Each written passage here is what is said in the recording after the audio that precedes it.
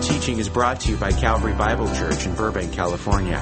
We trust that this recording will be a benefit to you and will be a challenge to your Christian faith and walk. For more information about Calvary Bible Church, see our website at calvarybiblechurch.org or call us at 818-556-4840.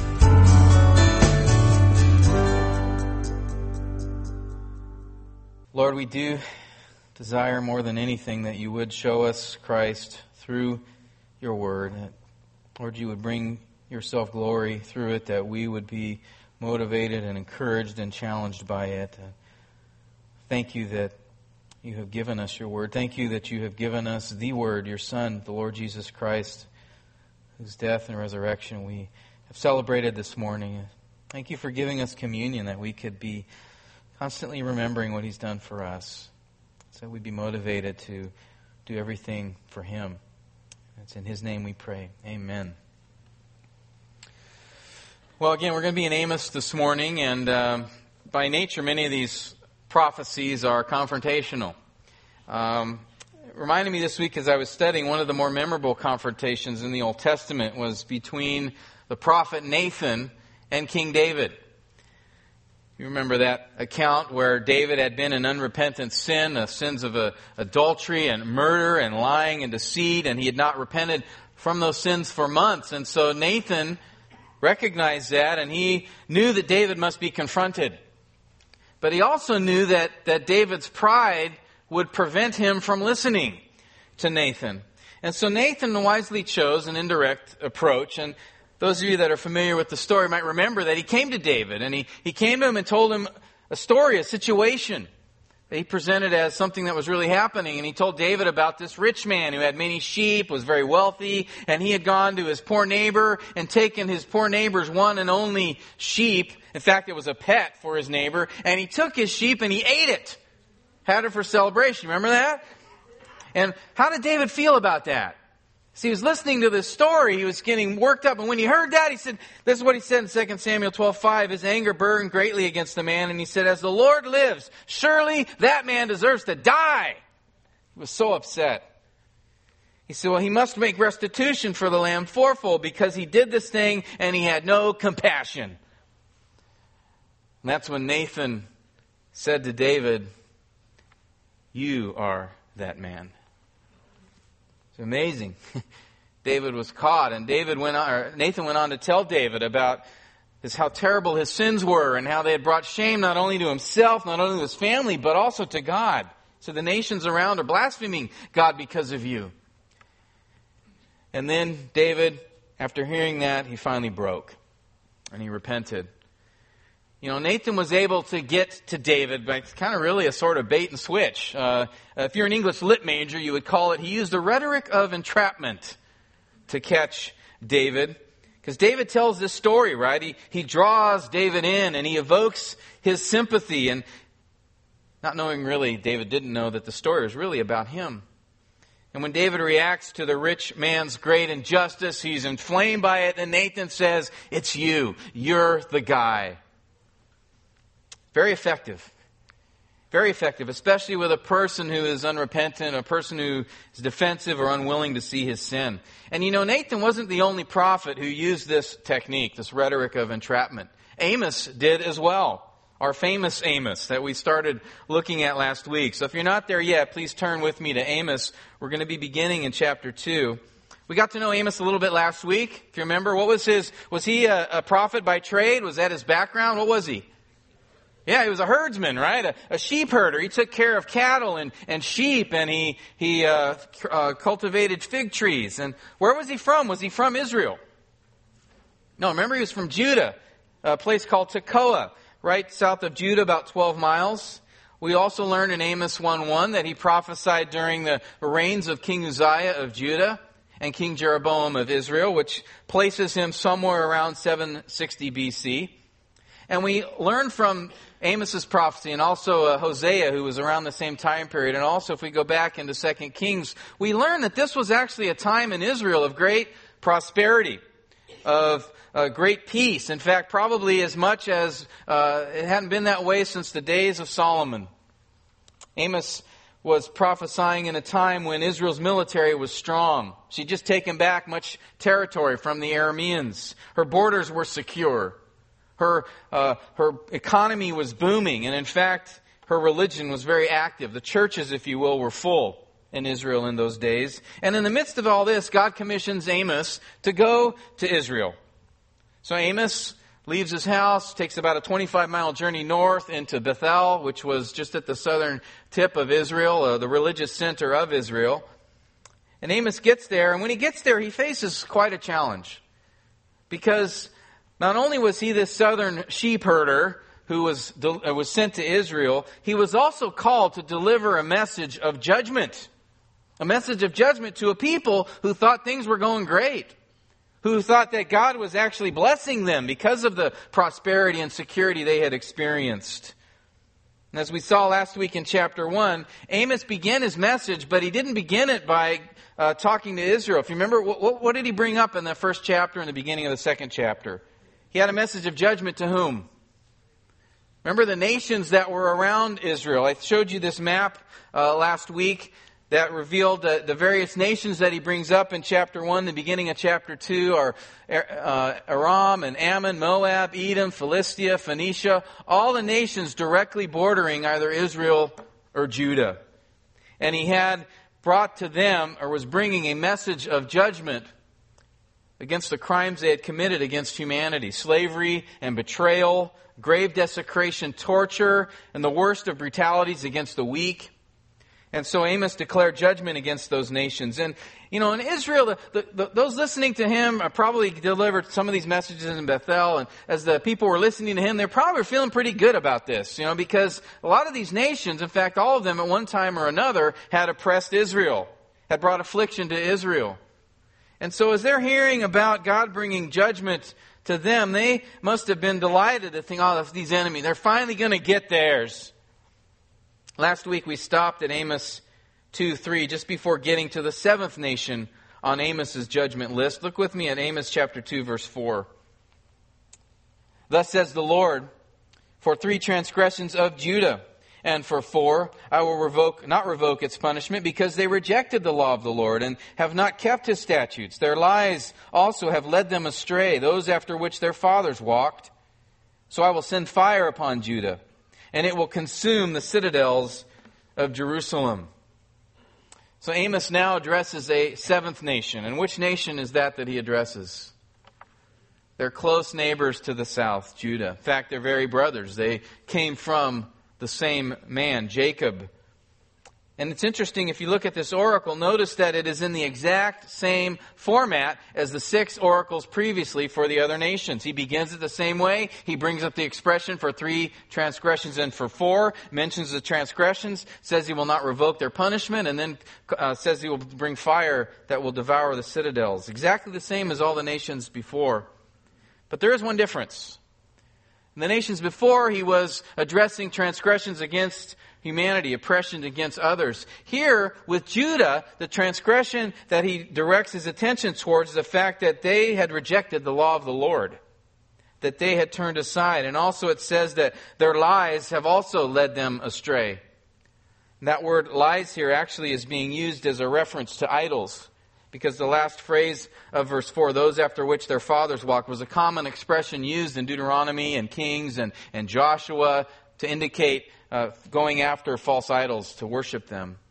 So Judah had not only rejected God's law, but also had turned aside to worship false gods. And in many ways, Judah's sin was much worse than the sins that he had already brought up regarding the other nations, because Judah did it in full light of the knowledge of God. They did it in full understanding of God, who had revealed himself to them and shown them his grace and cared for them and given them his word, and they knowingly rejected it. To whom much is given, much is expected. And so God declares that judgment would come upon Judah, a judgment that did take place by the nation of Babylon about 150 years later. And so again, put yourself in position of those listening to Amos as he's delivering these messages. And then he goes from nation to nation to nation, then he hits Judah. They would continue to be thrilled at what they were hearing, that God was now judging their self-righteous neighbor to the south. One that they thought they were so smug that they had the temple and They were always bagging on Israel. And after all this, you can almost see those in attendance. They're nodding their heads in approval. Probably some of them saying, "Great sermon, preacher. Keep it coming. Amen. Hallelujah." They were an active sort. Then comes Amos 2, verse 6. And if I could ask you please to stand in respect for God's Word, I'm going to read this section from 2:6 to the end of the chapter. Amos then declares this: "Thus says the Lord, for 3 transgressions of Israel, and for 4, I will not revoke its punishment, because they sell the righteous for money, and the needy for a pair of sandals. These who pant after the very dust of the earth on the head of the helpless, and turn aside the way of the humble. And a man and his father resort to the same girl in order to profane my holy name. And on garments taken as pledges they stretch out beside the altar. And in the house of their God they drink the wine of those who have been fined. Yet it was I who destroyed the Amorite before them, though his height was like the height of cedars, and he was as strong as the oaks. I even destroyed his fruit above and his root below. And it was I who brought you up from the land of Egypt, and I led you in the wilderness 40 years, that you might take possession of the land of the Amorite. Then I raised up some of your sons to be prophets, and some of your young men to be Nazirites. Is this not so, O sons of Israel, declares the Lord? But you made the Nazirites drink wine, and you commanded the prophets, saying, You shall not prophesy. Behold, I am weighed down beneath you, as a wagon is weighted down when filled with sheaves. Flight will perish from the swift, and the stalwart will not strengthen his power, nor the mighty man save his life. He who grasps the bow will not stand his ground. The swift of foot will not escape, nor will he who rides the horse save his life. Even the bravest among you, among the warriors, will flee naked in that day, declares the Lord." Thank you. You may be seated. By the time he gets to this point in his message, in verse 6, Amos has teed up his audience. He has teed up Israel, because he's saying, in effect, at this point, you are the man. Imagine how the mood changed when Amos drew attention away from that finger that they had pointing to all the nations around them and drew attention to the 3 fingers that were pointing back at them. For while Israel would wholeheartedly embrace God's judgment on the nations for their oppression against Israel and against others, they were all the while condemning themselves. For while they were saying, "Yeah, God, stick it to them, bring it. Bring judgment on these nations," God was saying to them, "Israel, you are doing the same things to your own people." You see, they probably thought, after Amos had addressed these 7 nations, he'd given the judgment to these 7 nations, that he was done with the judgment part of his message. 7 was a number often seen in the Hebrew mindset as a number of completion. And I think those who are keeping track probably would have expected at this point for Amos to deliver something. I'm going to judge these nations, but I'm going to bless you. I'm going to care for you. But instead, Amos was actually setting them up for the rest of his prophecy. And he does this by that phrase, 3 transgressions and for 4. We talked about that a little bit last week. And as I mentioned to you, that is an idiom that was commonly used in the Old Testament and the ancient Near East as a poetic means to provide emphasis to a point being made. And as we looked at the various nations and as he was declaring the transgressions against them, and for each one he would say for 3 transgressions and for 4. And then when he'd get to the list of transgressions, he'd only mention 1. Or in some cases, maybe 2. And I think the astute among those listening to Amos might have been thinking, he didn't mention 3, he didn't mention 4. But then notice when he gets to Israel in verses 6 through 8. I don't know if you're keeping track, but do you know how many indictments he brought against Israel? He brought 7. Not 3, not 4, but 3 plus 4. He had a message even in that he was proclaiming to these Israelites. His point was, Israel, these other nations have blown it, but you have really blown it. These nations have sinned, but you have greatly sinned. And so Amos was even using that idiom to get their attention, that it was disconnected all the way up until he addresses Israel. And at the center of God's indictment against Israel was how they were treating those in society who were most vulnerable. In fact, that'll be the first point of today's outline, Israel's sins described in chapter 2, verses 6 through 8. And the second point, we're going to look at Israel's past declared in 2:9 through 12, and then in 2:13 through chapter 3, Israel's judgments decreed, and lastly, Israel's example dodged. That'll be what can we learn from Amos's message to Israel. Well, again, the transgressions that he describes in verses 6 through 8 all center around social injustice. God's given much instruction. He had given them much instruction in His law, particularly in Exodus, in Deuteronomy, in Leviticus. He had told them numerous times how they were to treat those who were afflicted, those who were helpless, those who were needy within their culture. In fact, in Exodus 22, verse 21, we read, God speaking to them, this is not long after the Ten Commandments, He says, "You shall not wrong a stranger or oppress him, for you were strangers in the land of Egypt. You shall not afflict any widow or orphan. If you afflict him at all, and if he does cry out to me, I will surely hear his cry. If you lend money to my people, to the poor among you, you are not to act as a creditor to him. You shall not charge him interest.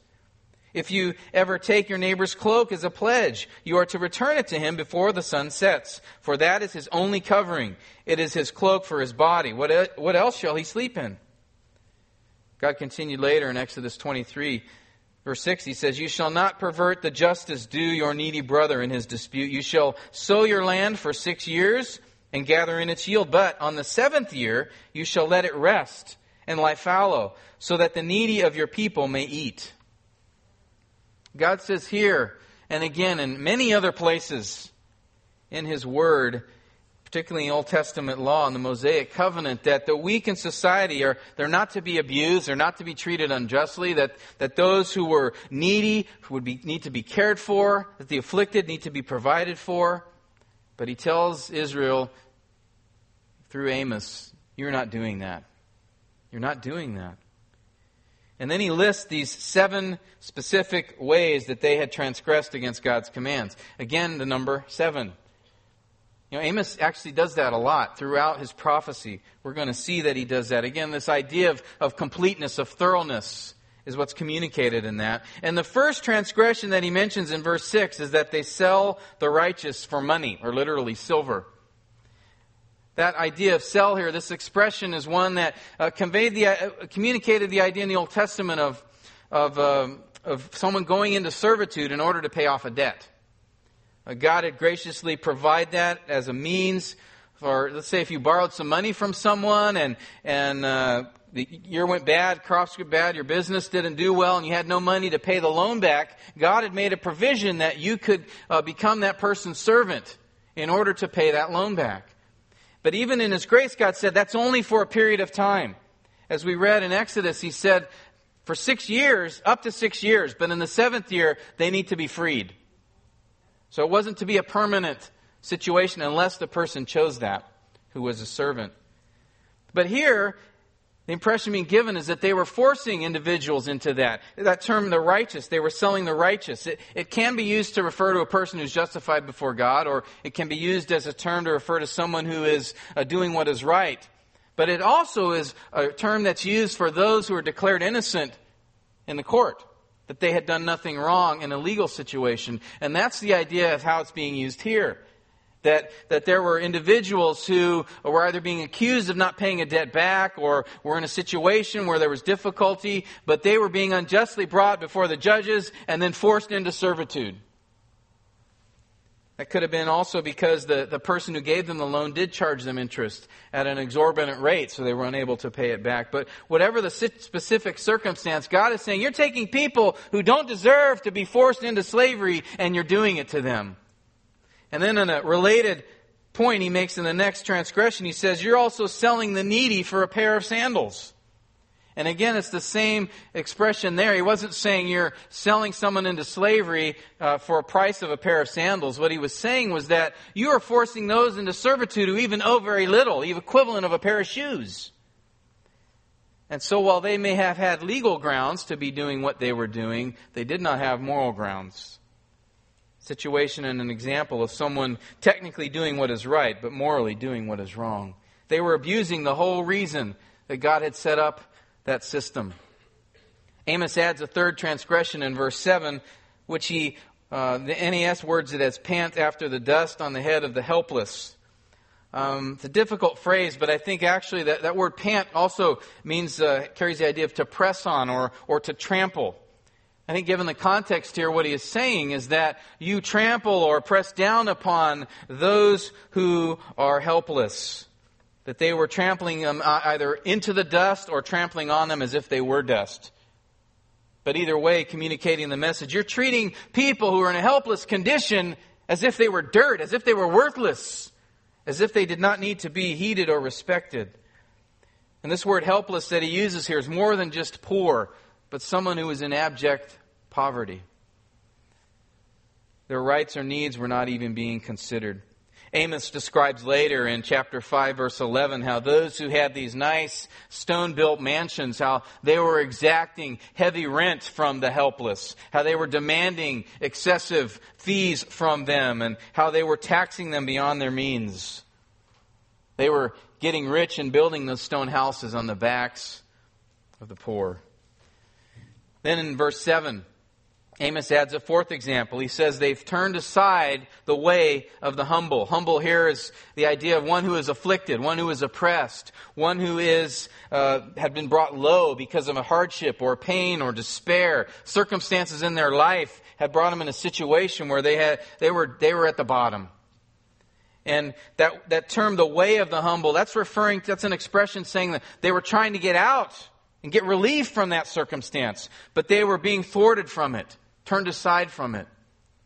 We read later in Amos chapter 5 some details regarding what was happening here. He describes there in chapter 5 verse 12 how there were people who would come to the city gate, those who were in this circumstance, who were afflicted, oppressed, they were the humble. And they would come to the city gate, which was the location where legal matters were settled in those days, kind of like City Hall. There would be judges there and you'd bring your case before them.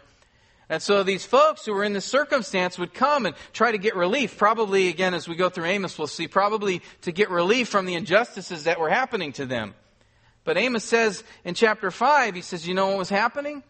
That those who were in power, those who had money, were coming to the judges and bribing them.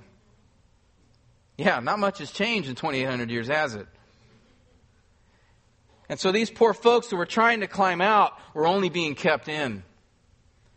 Amos says, you're doing that.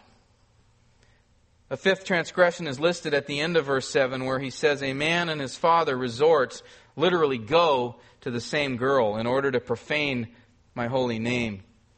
Now some say that phrase, profane my holy name, means that he was referring to a son and his dad were going to a temple prostitute. But actually, there's a word for a temple prostitute, and that's not the word that Amos used here. He used a word that really carries a general idea of a female. A woman who was either single or married. It referred to women who were widows, also those who were female servants. And given the context here, what do you think he's talking about? This was a woman who was a servant in a household that was being abused and taken advantage of by the men in that house. And God says, that is so despicable. When you do that, you profane my holy name, you pollute it. Because you call yourself my people, and you're doing something like that. Instead of serving me, you shame me. Then he brings up a sixth transgression in verse 8, where he says they stretched out garments or blankets taken in pledge beside the altar. That refers to, I read earlier in Exodus 22, one of the provisions that God had made. If you did owe money to someone, but you were so poor you didn't have anything for collateral, you could, in more really of a symbolic gesture, give them your blanket. If that's all you had left, you would give them your cloak, your blanket, and you'd say that this is a pledge that I will pay you back. This is the only thing I own, but it's a pledge that I will pay you. And God said, and if someone does that, gives you their blanket, you need to give it back to them before the sun goes down. Why is that? It's all they have to keep warm. But you know what they were doing? Not only were they keeping the blanket, they were using it as they went to church to put it on the ground so they could have a comfortable, relaxing place as they sang praises to the Lord. Yeah. Amazing hypocrisy. Seventh transgression that's mentioned in verse 8 also describes how they would take money that they had extorted from the poor, these fines that they had imposed on them that we learn about later in chapter 5. And they took those fines in order to booze it up, even at their worship services. Again, just incredible hypocrisy.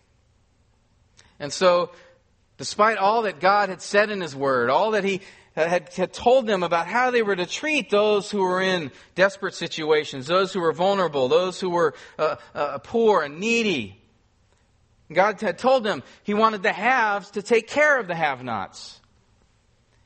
But despite the great wealth and prosperity that they had experienced even in Amos's day, they not only neglected the needy and the afflicted and the poor, they actually abused and oppressed them. That was one of the reasons they actually had wealth. And so, what makes these actions even more reprehensible is the fact that what God had done for them, how He had delivered them from oppression. That's where He goes in the next section in verses 9 through 12, where we see Israel's past declared. God opens verse 9 with an emphatic expression in the Hebrew saying, "Yet I myself," to give a contrast. In contrast to how you're treating your people, remember how I treated you when you were in the same situation. And he brings up the fact that he had destroyed the Amorites. In that case, it's being used as a general term of those who were in the land of Canaan. You remember the ones that the spies said they were too big to kill, too big to defeat? God says, I destroyed them for you. I gave you the land I had promised. He says He delivered them out of Israel, out of slavery in the land. Delivered Israel out of the land of Egypt, out of slavery. And then He says, and I kept my promise to you and gave you the land I had promised to Abraham. And notice in verse 10, all along so far, God had been using the third person pronoun they. Here in verse 10, He switches to you. This is an intensely personal declaration by God. It's as if He was saying, don't you remember how I delivered your forefathers from Egypt? Remember that they were under affliction and oppression by Pharaoh's whip? Don't you remember how I freed them from slavery? And in a real sense, I not only freed them, but I freed you, because if I hadn't have freed them, you would still be there. He said, don't you remember how I fulfilled my promise and gave you this rich land, a land which you did not earn? And to that, in verse 11, he adds the fact, and I've sent to you prophet after prophet to warn you, to instruct you, to give you guidance into how to apply my law in a changing world. But what did they say to those prophets? They told them, shut up. Don't prophesy. Go away. Something Amos is going to experience in chapter 7. They rejected God's messengers because they rejected His message. God also says, I raised up Nazarites for you. Nazarite is described in Numbers chapter 6 as a person who would dedicate themselves in service to God and they'd make a vow. And that vow involved not cutting their hair, not drinking wine, and not touching a dead corpse. Those may seem rather random, but the intent was just as a specific means to demonstrate a full devotion to God. And you remember by the way, any Nazarites you can remember from the Old Testament? There were a couple. Samson and Samuel, actually, dedicated by his mother. But these Nazarites, they were kind of like spiritual billboards. They would just remind those around them of the importance of being devoted to God and sacrificing to Him. But to the Israelites, these Nazarites were not a source of encouragement, but rather a source of guilt. Kind of like when if you go to In-N-Out, you get a double-double, and animal cheese fries, and a milkshake, and then someone comes and sits down next to you with a salad. You're going, oh man. Right? So to ease their guilt, these Israelites, what does it say that they did in verse 12? They either tempted or forced these Nazarites to drink wine, to break their vow. So despite all God had done for Israel, they did not learn mercy or compassion. The oppressed actually became the oppressor. The one shown mercy was willing to give none. The one delivered from poverty had no desire to deliver others. The one shown grace responded in disgrace. And though God had given them so much and shown them so much kindness towards them when they were helpless, many in Israel took advantage of those who were vulnerable. And so God, who is perfectly just, responds to injustice by bringing judgment upon even His people Israel. And that's what we see in chapter 2, verses 13 to 16, Israel's judgment decreed. God begins in verse 13 with a statement the prophets often use: "Behold, look, watch, see." New American Standards followed by this phrase, "I'm weighted down as a wagon." But that word weighted has the idea of pressing down or being crushed down or burdened. But the verb here should not have been translated in the passive, but in an active sense. That is, God isn't being weighted down, He is weighing down. The context here is judgment. God's saying, just like in Amos the herdsman, using this picture just think of a wagon that's just filled with so much grain that it's sagging into the ground and you can hear it creaking. It's kind of like when you put so much stuff in your trunk that your car's like scraping on the road. That's the picture He's giving here. And He's saying that is what God is going to do as He presses down judgment upon His people. And then He describes that judgment in verses 14 to 16 as in terms of using military terminology. He's talking about an invading army is going to come. Because He uses a list here. A list of 7 examples, again the number 7, 7 examples of those in the military and their inability to oppose this coming enemy force. He says the quick-footed soldier will not be quick enough. The strong soldier will not have strength to fight. The mighty warrior will not be mighty enough to save himself. The archer will be unable to stand his ground to shoot his arrows. The fast soldiers will not be running into battle, but be trying to escape and will fail. Even the cavalry will not be fast enough to retreat. The most courageous of soldiers will be humiliated. He's saying, no matter the branch of service, no matter the might or the courage of the soldier, they will not survive this coming onslaught. And again, Amos uses a list of 7 in order to communicate, imply a thoroughness, a completeness in this destruction. And note here as well that Amos doesn't give the identity of this invading force. He doesn't mention that. Amos 6:14, he talks about it being another nation. But we learn later in 2 Kings 17, this nation is none other than Assyria, who in less than 40 years, in that very generation, they were going to come and invade Israel, take them away into exile in 722 BC.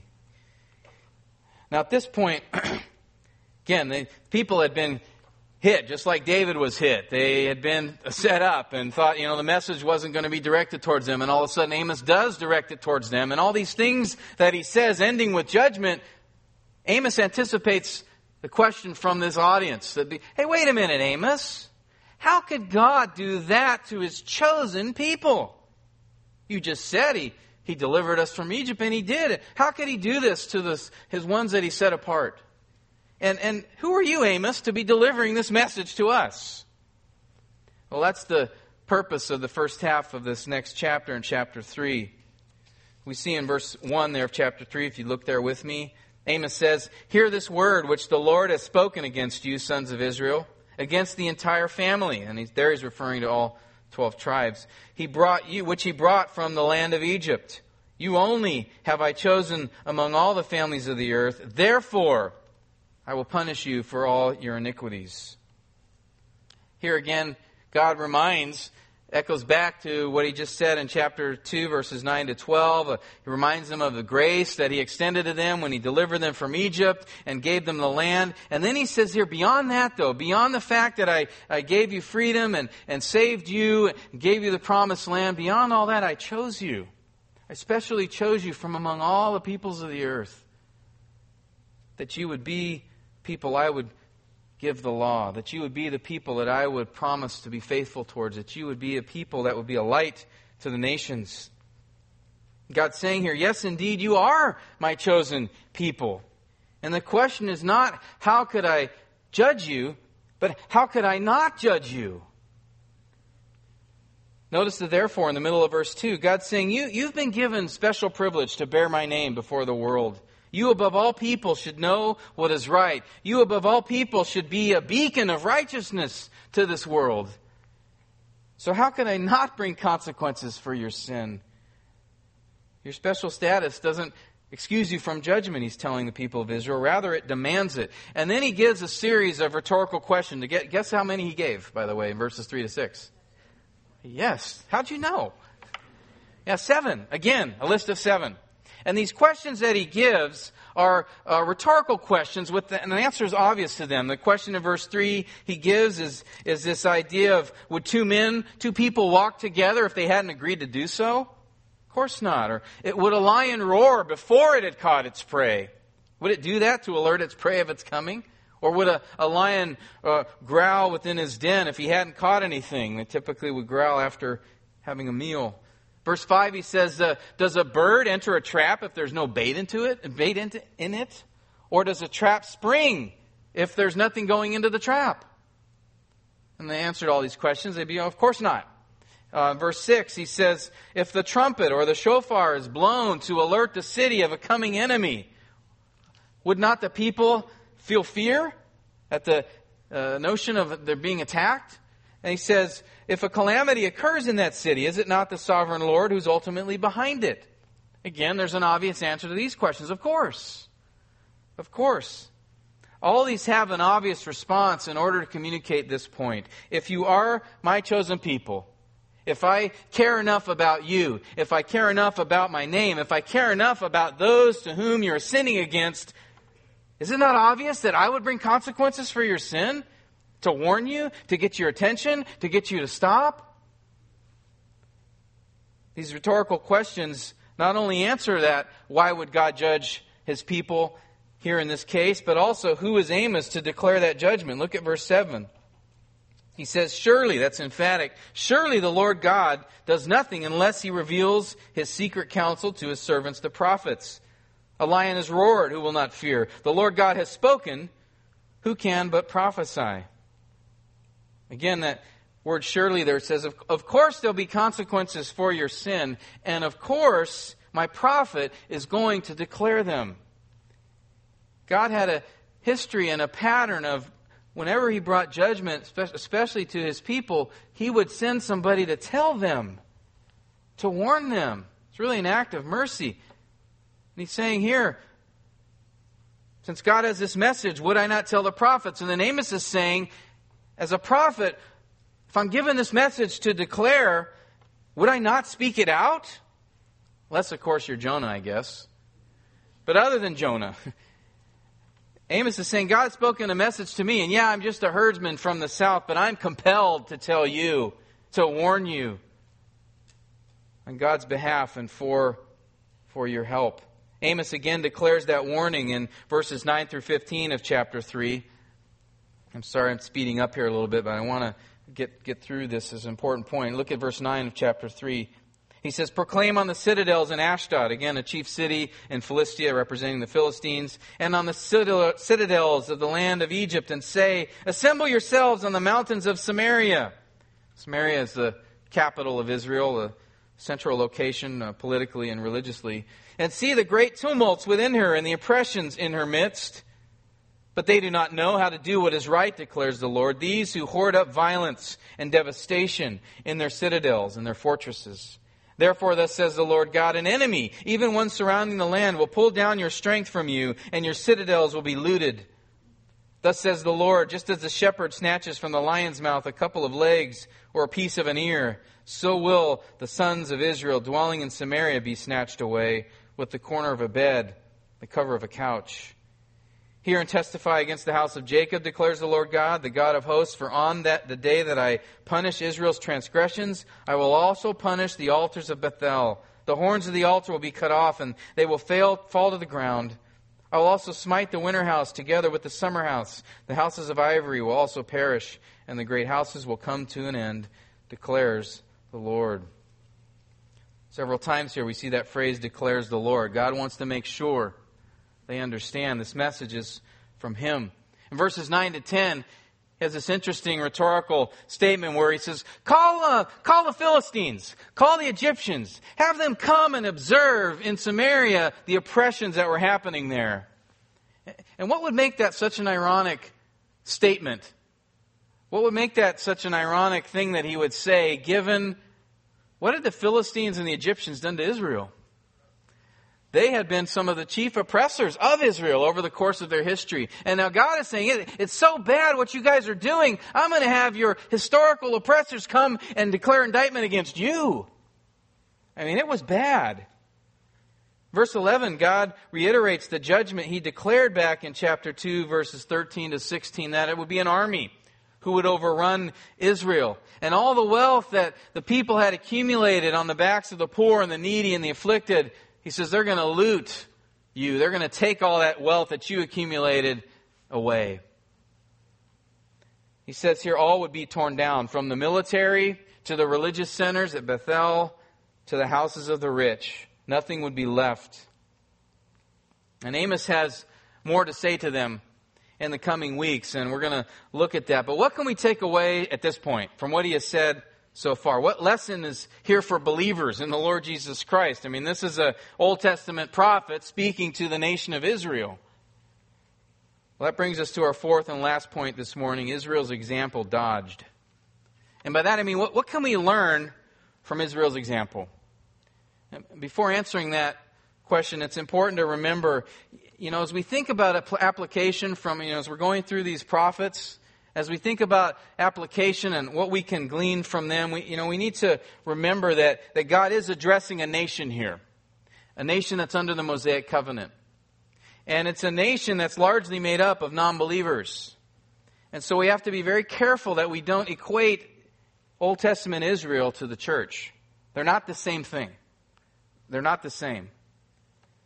And having said that, though, as we look at what God expected from His people, what He desired to see in them, we can learn about God and what He would desire to see in us, right?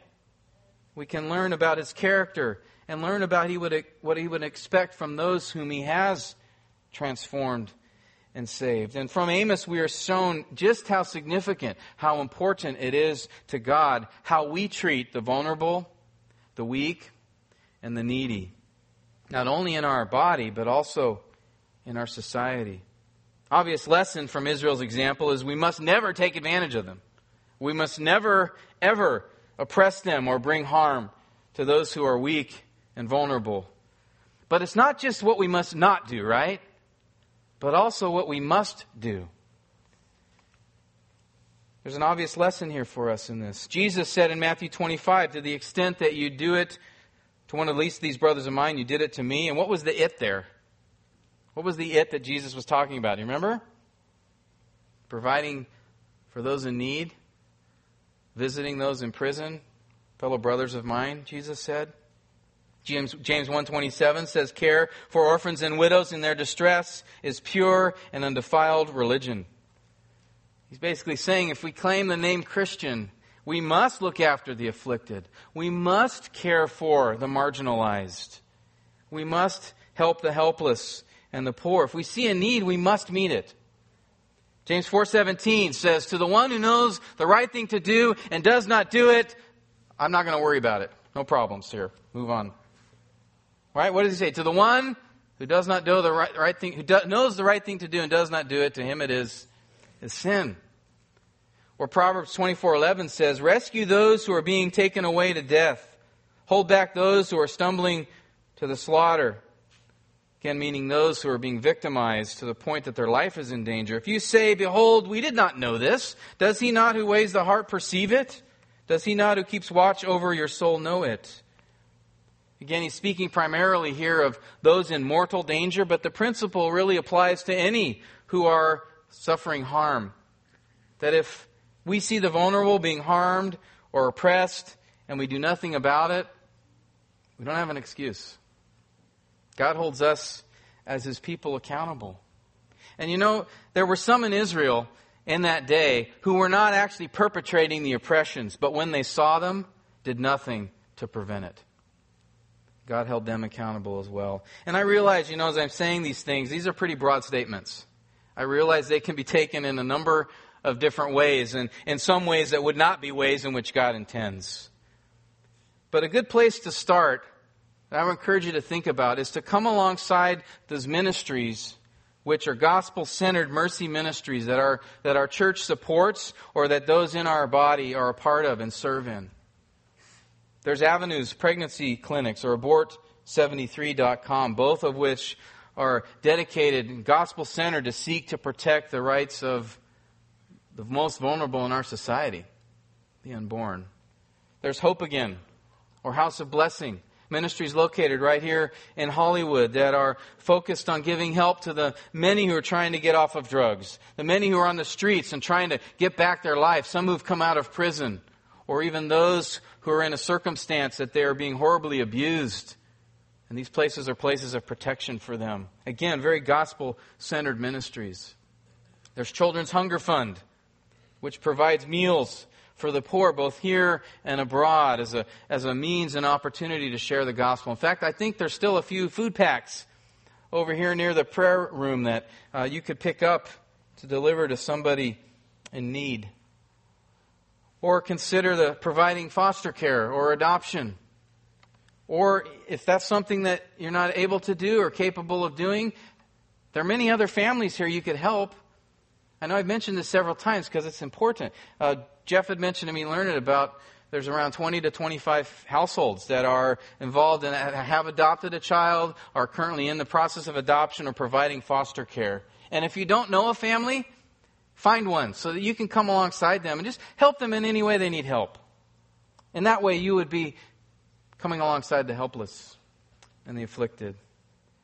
Also, if there are any laws or bills or those in government who aren't defending the helpless or the afflicted, then seek to make change. I think we gave one example this morning. And again, I'm not telling us that we're supposed to all be political activists and start making these posters and things like that. But if we see injustice taking place and do nothing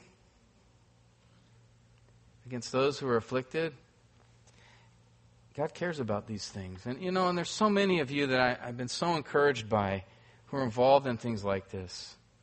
It just pleases my heart so much to see how many of us are sacrificing in these ways to come alongside. But I know there may be some here, maybe you aren't there yet. And I would just challenge you, ask yourself, what are you doing on a consistent basis to help the helpless, to relieve the afflicted, to care for the needy? And I understand that the ultimate needs in this world are not physical. Okay, I understand that the primary need is what? Is what? It's the gospel. Jesus Christ, right? I know that our greatest responsibility in our world is to let our world know that all of us are sinners in need of a Savior. That's the most important thing for us. I recognize a person's physical comfort, that's not the final goal. But let's not get on that pendulum which says either we're fully committed to doing social good versus preaching the gospel, as if those two things are antithetical to one another. Let's not do that. People need to hear the gospel, right? Amen? They do. We need to hear the gospel. They need to hear that God became a man and as a man put himself on a cross as payment for the wrath of God against sin, so that any who would turn to Him to repent from their sin and commit to follow Him and trust in Him, that Jesus Christ would forgive them and they would not suffer the penalty of eternal punishment in hell. That message must go forth. That is the only message that will save a person and make them in right standing with God and allow them to be His child. I understand that. They need to hear that. People need to hear the gospel. And at the same time, people need to see it. Why can't we do both? We should do both. We must do both. Amos teaches that we have a mandate to preach the gospel, but also a mandate to care for needs. These aren't mutually exclusive, brothers and sisters. They go hand in hand. They really do. Because, just talk to our sister Carol Clark, who's ministered to so many. She'd tell you there are many, many who are abused, discarded in our society, sinned against, ignored, maligned, marginalized, unjustly treated, and they need to see Jesus. They need to see Him. And I'm not talking about a mystical experience here. I'm talking about the fact they need to hear His voice through His Word, and they need to see Him through His children. Yes, there are many of those who are in these places, in these situations because of their sin or because of unwise decisions that they have made. But that doesn't mean that we can ignore them. That guy, he deserves what he's getting. Is that what God did to you when you were in your sin? I mean, I thank God that even in my rebellion, He sent people to me to tell me about His Son and to show me His Son. Even when I won't even tell you the things I did. I thank God that He cared for me and showed me His kindness when I'm the last guy that deserved it. I still don't deserve it. Brothers and sisters, let's remember from Amos what God did for Israel and have it remind us what He's done for us. Right? It says that just as He destroyed Israel's enemies, did He not, through the cross, destroy our greatest enemy, Satan, who wants nothing more than to see us in eternal suffering apart from God? And just as God freed the Israelites from slavery in Egypt, has He not freed us from sin through the cross? Just as He freely gave them the promised land, has He not given us an eternal inheritance? Something we didn't earn or work for, something that we're not worthy of, and yet He offers it to us freely. Just as He gave them His Word through the prophets, He's given us His Word through those same prophets and also through the apostles. And beyond that, He's given us teachers to help us understand it and to apply it. Just as God gave them, the prophets and the Nazarites, to be examples to His people, has He not given us examples to show us how to live for Christ? Just as He chose Israel out of His great mercy, has He not chosen us? Has He not cared for us who were helpless and afflicted? Again, I say these things not so that you'd be motivated by guilt, but motivated by eagerness to serve such a kind God, such a gracious God, such a God who cares so much for those who are afflicted in our world. You know, Jesus gave us the ultimate example of what God would do if He were living here. It's an example He's given us to follow. It says in Acts that He went about doing good, that He cared for those in need, that He spent time with those in society who were downcast and rejected. He defended the weak. And the message of Amos to us is go and do the same. Let's pray. Lord God, we are so grateful for Your mercy on us and Your kindness, and Lord, even giving us Your Word and giving us passages like this one in Amos, which, Lord, is full of much judgment, but within that we see Your heart and Your desire to see Your people care for those in need. And Lord, I know there's many issues of wisdom and how we might do that in a way that honors You and doesn't, Lord, encourage sin or things like that. But God, I pray You would give us the same heart as the heart of You, the heart of Your Son who loved others, sacrificed for them. And Lord, help us to come alongside these many wonderful ministries that, Lord, seek to help those who are afflicted. And Lord, that we would be a part of that. Just, Lord, make us a church that is known for our love for You and our love for people. And thank You, Lord, for the grace that You give us. These aren't things that we have to try to work out on our own, but Lord, You've given us Your grace, God, to know what to do and, Lord, to strengthen us and to do it. We thank You for that. In Jesus' name, amen.